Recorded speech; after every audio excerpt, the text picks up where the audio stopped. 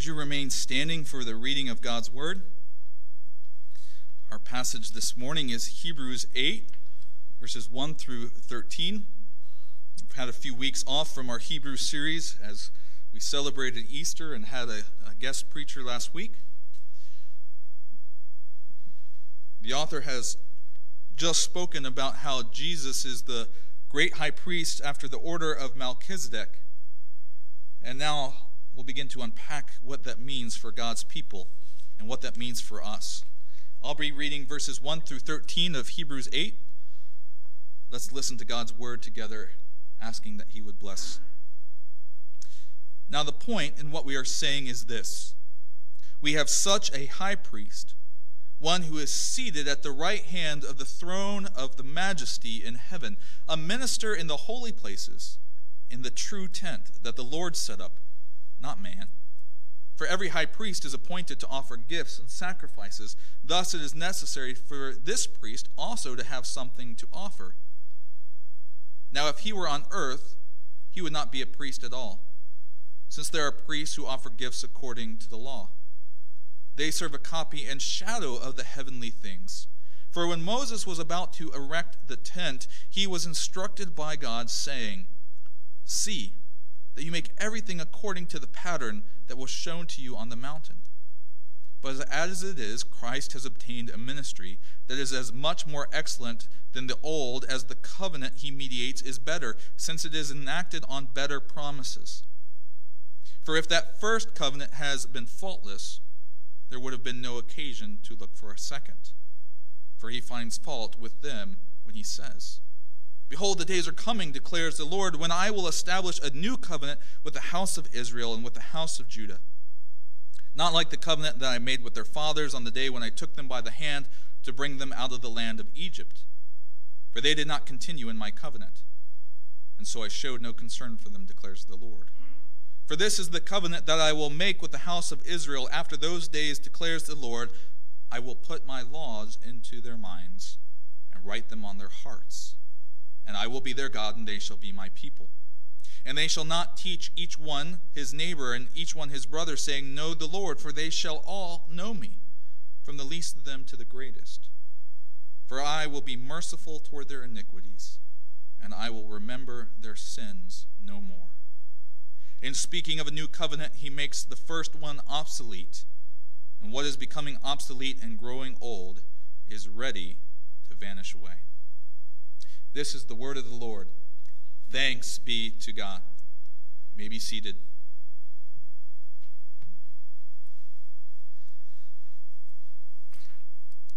As I said in Hebrews 7, Jesus is shown to be a great high priest, a priest in the order of Melchizedek, which is better than and greater than the old priesthood. And in that passage, we are told that there is a new covenant, a new way of doing things for God's people. And so now we come to unpack why this is a better covenant, what the new thing is that Jesus has come to do as this great high priest in the order of Melchizedek. We'll unpack these passages, these verses together, but let's ask that the Lord would help us understand. Dear gracious God, who loves us and cares for us, who has given us your word this morning, would your Spirit be with us? And I'm taking a deep breath because I feel the weight of your word and the inability to fully convey it in my human weakness. Lord, would your Spirit be poured out on us afresh?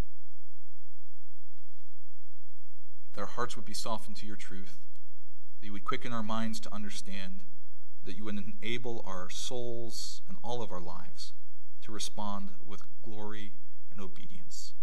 In Jesus' name, amen. Proverbs are really great tools. Pithy, concise ways to remember general truths that we can apply in our lives to help us live life well.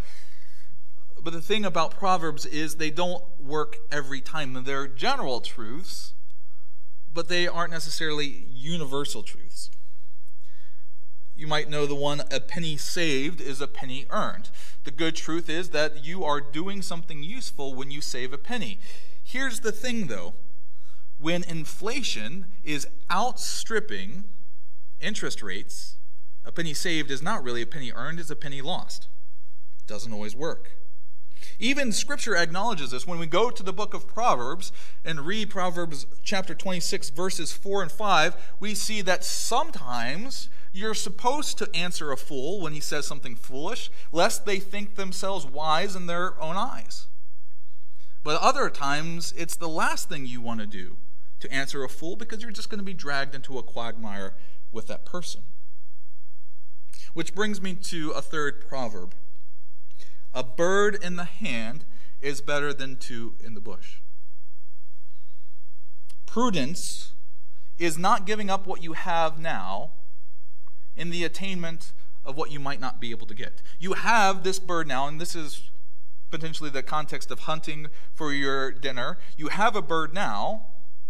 Why risk losing it to chase after two other birds that are in the bush that you don't have now?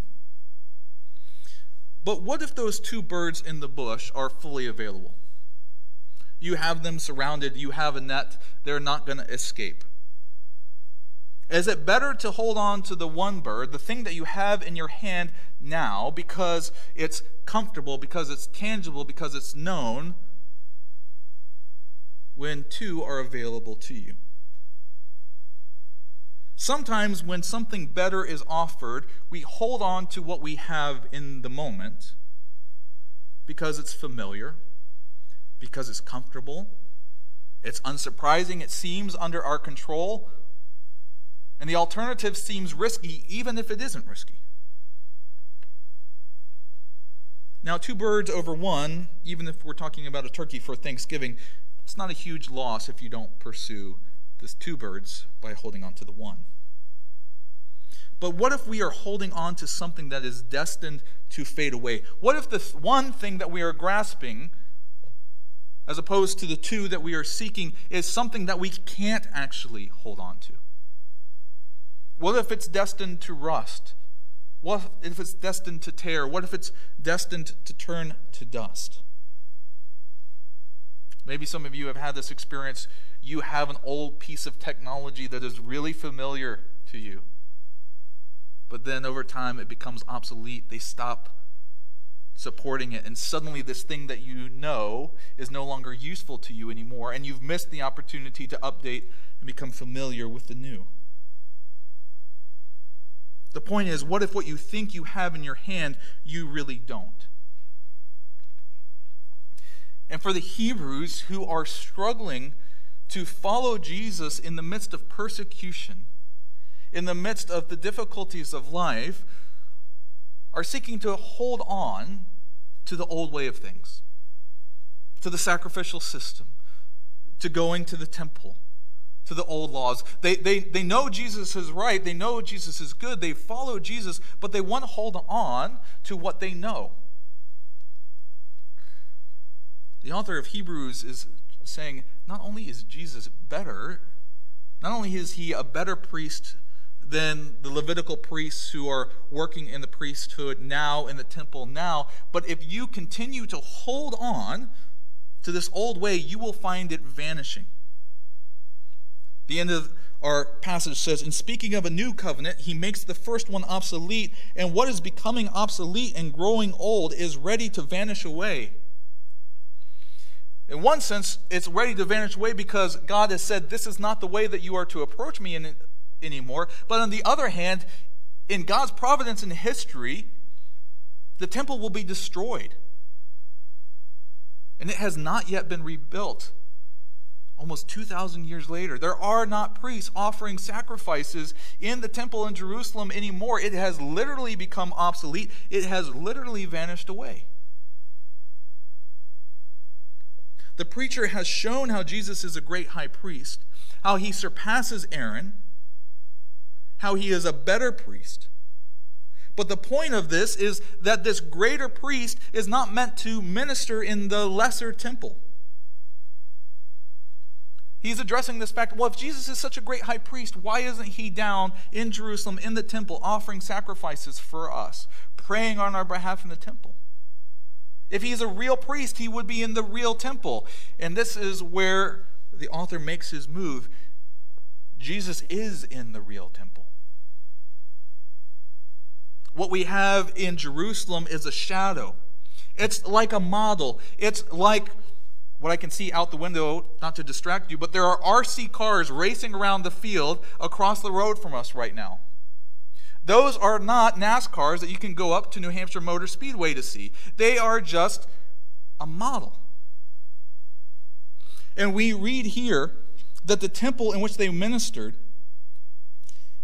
was based on the image of the true tent, the true place where God dwells, the true place where Jesus ministers. Because Jesus didn't come to revive and reform an old pattern. He came to fulfill and surpass. And now he ministers in the true tent. The old tent, the old temple being a copy and shadow of the heavenly things. Jesus is a great high priest who comes not to conform to the old ways, but to be our priestly mediator and the mediator of a new covenant. A mediator is a go-between. He's a representative who stands in on behalf of a party or a group of people. We're told that not only is Jesus ministering in the heavenly temple, in the true temple upon which the earthly temple is just a shadow, is just a picture, but he is changing the whole system. And if we try to hold on to the old system, if we try to hold on to the earthly temple and the earthly way of doing things, if we try to hold on to that one bird, we're going to miss the two in the bush that Jesus is offering in himself. And so the question this morning is, are we looking to Jesus to just bless our old ways, our familiar ways, what we are holding in our hands right now? Or are we willing to lay those things at his feet in trust and worship, that what he is offering is truly better and more worthwhile for us? For the Hebrews, it was the Old Testament sacrificial system. For us, it's what our family traditions say is valuable and important. It's what the advertisements on TV say are necessary for flourishing in life. It's what we've been taught about sexuality. It's what we've learned and imbibed from growing up in old patterns. And much of what is good in this world is shaped on the truest good of what God has designed, the goodness of relationships, the goodness of marriage, the goodness of work, the goodness that God has given in the world. But are we holding on to those things in such a way that we will miss out on what God intends to do with them through Jesus? The risen Jesus, who sits at the right hand of the Father in heaven in the true dwelling place of God, is the pathway to a new covenant. That is a new relationship with God, a new agreement, a new arrangement with God. Well, the Hebrews are saying, well, what is this new covenant? What does that mean? We're going to look at what is being offered here in Jesus by saying, well, what's old? What's new here? And what's borrowed? I'm not going to look at anything blue.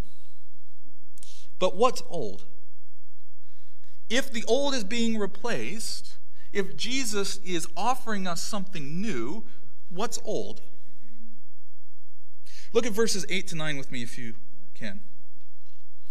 Verse 8. This is quoting from Jeremiah chapter 31. Behold, the days are coming, declares the Lord, when I will establish a new covenant with the house of Israel and with the house of Judah, not like the covenant that I made with their fathers on the day when I took them by the hand to bring them out of the land of Egypt. The old covenant is the covenant that was given through Moses to the people. When God delivered them out of Egypt, he promised them that they would be his people and he would be their God. And in Exodus 19, it sets up that covenant. God says, you have seen what I did to the Egyptians, how I bore you on eagle's wings and brought you to myself. Now therefore, if you will indeed obey my covenant and obey my voice, you shall be my treasured possession among all peoples, for all the earth is mine, and you shall be to me a kingdom of priests and a holy nation. God had rescued them And he said, I am intending for you blessed relationship, a blessed status, if you keep my covenant, if you obey me. I give this to you. Now hold on to it by obeying me. And when we read Scripture over and over again, we see when God offers us a blessing dependent on our ability to hold on to it, what do? We let it go. Adam and Eve had all the blessings in Eden in the garden, and they wanted to grasp at one other thing, and they lost what they had. God's people given the promised land, and yet they turned to idols instead of the God who gave it to them. Even in Jeremiah's time, when he writes of this new covenant of God's promise to them, he does so under the reign of Josiah, a good king, a king who had seen the law recovered and had promised, had pledged, had covenanted. We are going to follow God the way that he's supposed to be followed. And yet we read in Jeremiah 3:11, faithless Israel has shown herself more righteous than treacherous Judah. Treacherous being one who has said one thing and done another. Judah, you are claiming that you're going to follow me. You are claiming that you're going to obey me. And maybe Josiah meant it, but the people, they are merely paying lip service. Ever since the exile, the attempts at reform were not enough. Even God's people came back.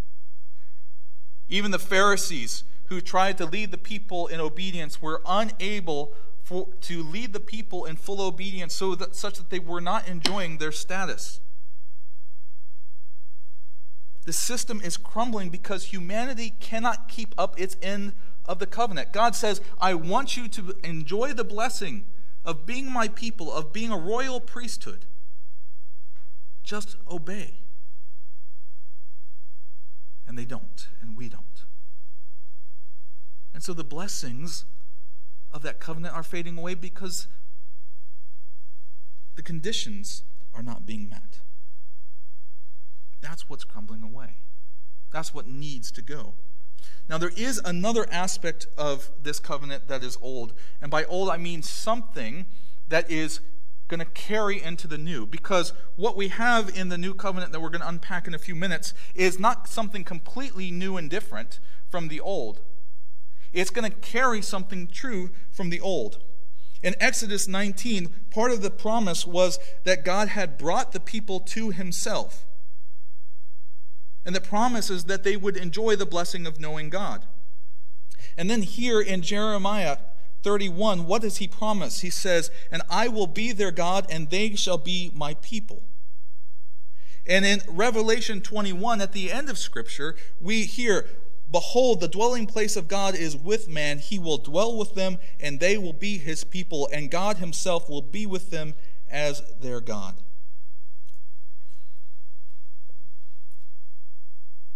Old in the sense of what is ongoing and intended is the substance of the covenant, relationship with God.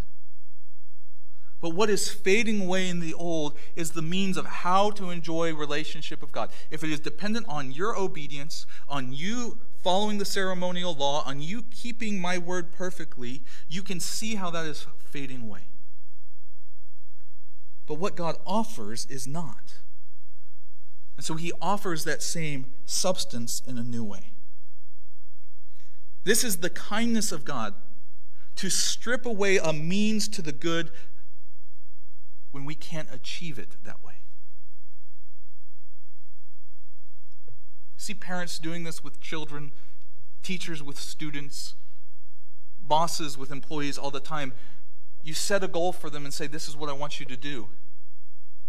And when they keep failing, does a good teacher, does a good parent, does a good boss say, well, you failed, you didn't do that right, you didn't reach the goal, so I'm done with you? No, if the goal of learning to read, if the goal of learning to tie your shoes, if the goal of being a productive worker is a good goal, you will find another means to help them achieve that goal. And God in his kindness says, if it's dependent on you, I'm going to remove any sense in which it's dependent on you. God isn't unkind, but wants us to offer a better way in Christ. So what's new? We're told that this is a new covenant that replaces, that supersedes the old, because within it are superior, better promises. And starting in it says it's a new covenant in verse 6. Christ has obtained a ministry that is as much more excellent than the old as the covenant he mediates is better, since it is enacted on better promises. So let's look at the promises in the new covenant, what he is offering us. When we read starting in verse 10 of these promises, we see three promises. We see knowledge of God's law, we see an experience of God, and we see forgiveness. We're going to look at these three promises. First, there is a promise of the knowledge of God. It says in verse 10, I will put my law into their minds, and I will write them on their hearts. Now, we might start by saying, well, this gives us the opportunity to know God's word. We can memorize, we can internalize God's word. Here's the thing. Most New Testament Christians, most New Covenant mature believers have memorized less scripture than a preteen under the Old Covenant. The Jewish system took seriously God's word in Deuteronomy 6, that they should know God's commands, that you shall teach them diligently to your children, and shall talk of them when you sit in your house, and when you walk by the way, and when you lie down, and when you rise. They took that seriously, and so they taught, and they memorized, and they dwelt on God's word. What this isn't is a picture of us saying, okay, here's information about what God wants. Here's information about God's law. I'm going to put it inside me. No, the promise is that God will put his laws into their minds and write them on their hearts. That rather than internalizing knowledge of God, there will be an intrinsic knowledge of God. We will automatically understand what is right and good. We will automatically want to do what God wants from us. Second promise, experience. No longer will the people teach their neighbor, saying, know the Lord, and his brother, know the Lord, for they shall all know me, from the lesser of them to the greatest. Consider how the Old Testament people knew God. They knew God in a mediated way. They knew God as he revealed himself, but through things. God spoke through a burning bush. God spoke his law through prophets like Moses, warned the people through other prophets like Ezekiel and Daniel. God sent messengers, angels, to tell people about God. The ability to come into God's presence in the temple was through the priesthood, and even then God's people were only in his seemingly direct presence once a year during the Day of Atonement, when a special high priest, after special ritual, went behind the curtain. Knowledge of God was always mediated. Someone had to bring you to God. Someone had to show you God. Someone had to tell you about God. But God is promising in this new covenant a direct and immediate experience of God. Revelation 21 gives us a sense of what God is promising. And the city has no need of the sun or moon to shine on it, for the glory of God gives it light, and its lamp is the Lamb. This picture is we won't need artificial lights because the light of God's glory will fill the world. Another image from Revelation 7, a great multitude that no one could number, from every nation, from all tribes and peoples and language, were worshiping at the throne of the Lamb who died. A day is coming, a promise is offered, where we won't just know about God. We won't just be told about God. We will be in God's presence. And not just us, not just our neighbors and our brothers, but the people from every tribe, nation, and tongue will know God. And this will be possible because of the third promise, forgiveness. In the old system, people offered sacrifice, but God's people continued to be in their sin. And as we're told in verse 9, it caused God to disregard his people. Verse 9 says, "For they did not continue in my covenant, so I showed no concern for them, declares the Lord." So Israel and Judah, they went into exile. They suffered for their disobedience. They were not enjoying the promises and the blessings that they had been promised because they fell short. But in the new covenant, there will be forgiveness of sins. God will not remember the past so that we will be able to enjoy the fullness of knowing him and walking in his ways. Full forgiveness. Even the prophets had to warn the people that the sacrifices they offered were not what forgave them, but God. And here God promises mercy and forgiveness. These promises surpass what was offered in the Old Testament. There in the Old Testament, they are partial, they are preparatory. But just as the temple cannot hold a candle to the heavenly, real dwelling place of God, so the promises in the Old Covenant are so gloriously surpassed by what is offered in the New. This is the new covenant that Jesus comes to mediate. He's not a high priest who comes to refurbish the old, but to provide for the new and surpassing promises. Old covenant, good but not enough. New covenant, far superior. Jesus comes to give this new covenant. These are the promises that God is offering his people. Great. How do we get those promises? We talk about ourselves as Christians as new covenant people. The things that come out of my mind and out of my mouth are not always the law and the ways of God. I don't always feel as if God is present with me. And this brings us back to how the new covenant is different, because it is not dependent on what we have done, but on what Christ does for us as our great high priest.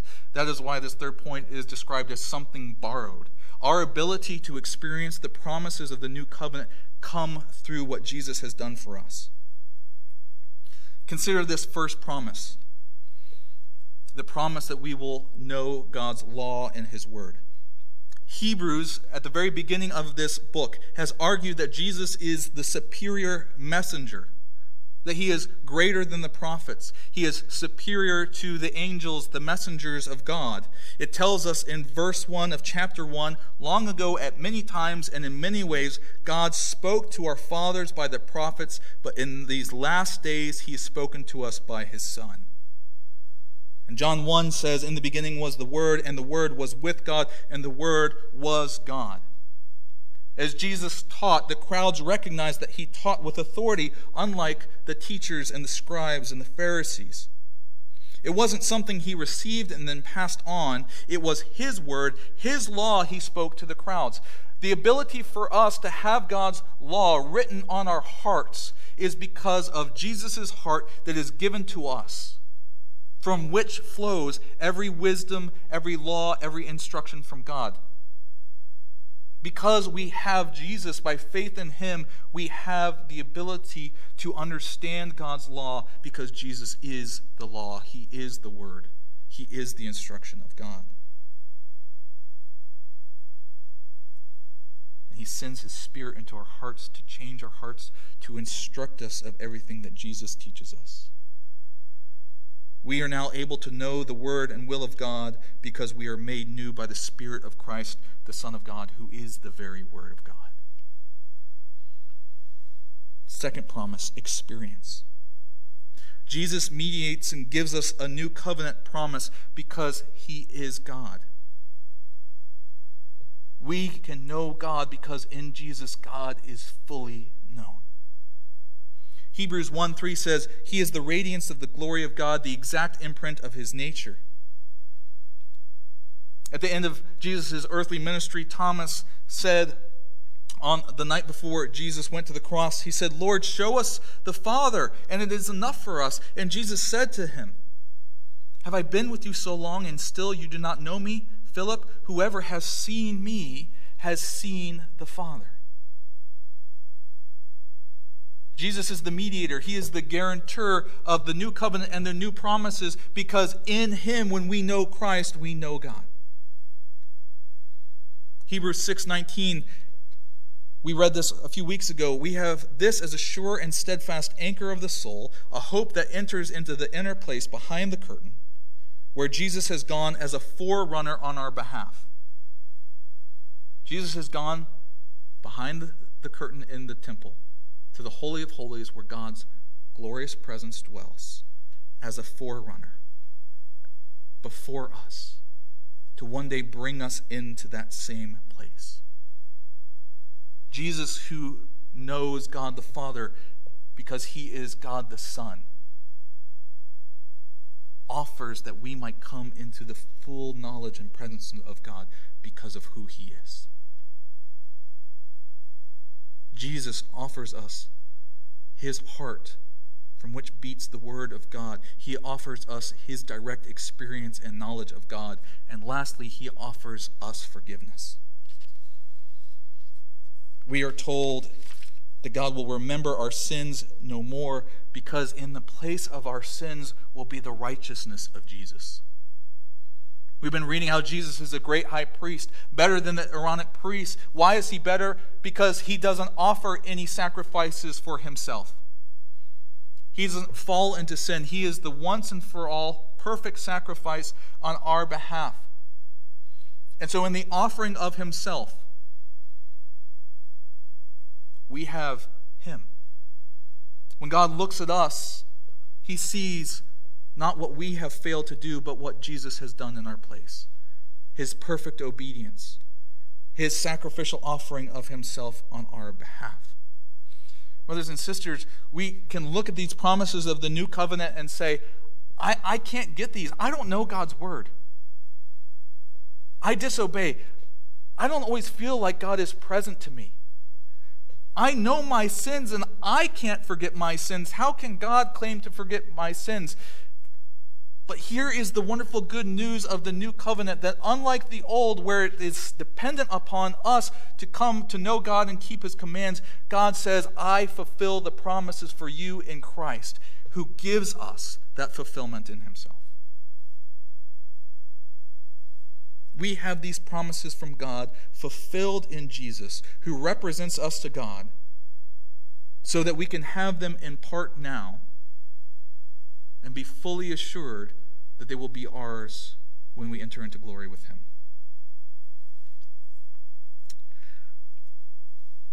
I'll just be honest, this was a hard week in the Hard household, and one that shouldn't necessarily have been so difficult. Many of you know that Wednesday we celebrated the adoption of Ashley as a permanent part of our family, and we rejoiced. But in the midst of that bright spot, I will just admit there was a lot of shadow and cloud in my own soul this week. Impatience, unhappiness. And in talking about it with Rebecca and reflecting on it, what I began to realize was that I was looking to my work. I was looking to my marriage. I was looking to my kids. I was looking to the offer of spring and being out in creation as things that would satisfy, as things that would make me happy. But my kids weren't making me happy. My marriage wasn't making me happy. My work wasn't making me happy. The weather wasn't making me happy. I was seeking fulfillment in promises that I did not have the power to attain. And this is really what we have all been taught. We are made these promises that you can work hard 50 hours a week for a good paycheck. Then you can take care of your body and experience fitness and beauty. That you can find time to relax and go on wonderful vacations. That you can enjoy meaningful relations with all kinds of people. That you can be politically active. You can be a responsible citizen of the world, cleaning up pollution. You can be this and this and this and find fulfillment, find purpose, find glory, find happiness in all these things. Those promises are made, and we repeat those promises to ourselves and others. But those promises are so unfulfilling because we don't have the power to achieve them. I can't make my kids make me happy. I can't make my work make me happy. I can't make my recreation make me happy.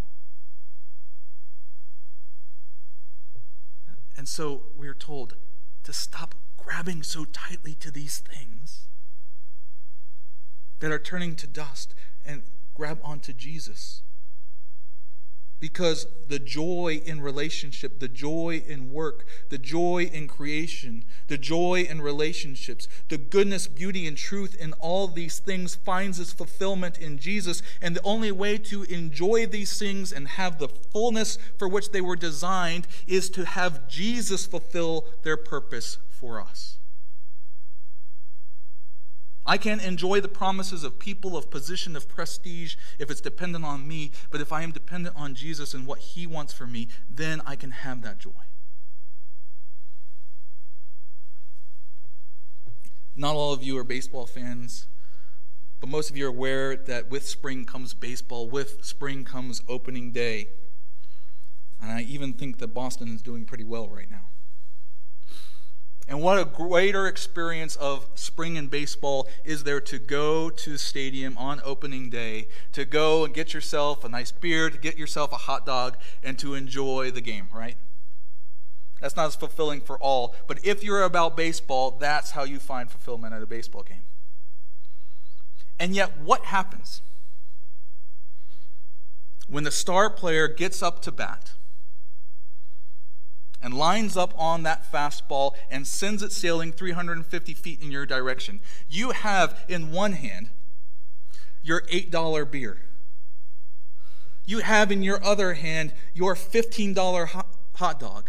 You have in your knees your $6 Cracker Jacks. Hot dog, beer, Cracker Jacks, spring day. This is how you enjoy baseball. But what's coming at you? That home run. What are you going to do with that $30 worth of food? You're going to let it fall to the ground so that you can have a chance to grab that home run. Because that is the fullness of baseball on opening day, is to catch that home run. Brothers and sisters, Jesus doesn't come so that we can have a partial enjoyment of the promises of family, of friends, of health. Jesus came to fulfill what we could not get for ourselves. He asks us to stop trying to hold on to us grabbing at our family, grabbing at our jobs, grabbing at our health, so that we can hold on to him, who as the mediator of the covenant, as the one that fulfills everything required of God, we might know God, we might know his ways, we might have an eternal relationship with him, who is the giver of all these good things. So let us hold lightly to what we have now and cling to Christ, that our hands might be full of the promises of God. Let's pray.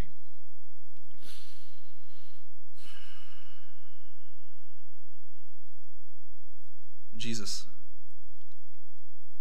you come to offer us something better than we promised to ourselves and to one another, something better than us trying to lay hold of your promises. You obey, you fulfill what is required of us, and then you give us all the blessing of God's promises in yourself. Thank you that you are the one that represents us before the Father forever. Thank you that you are the one that fully knows him, that you are the one that fully obeys him, and that you fully offer your righteous life in place of ours. Help us not to cling to what is fading away, but to what is forever new in you. Amen.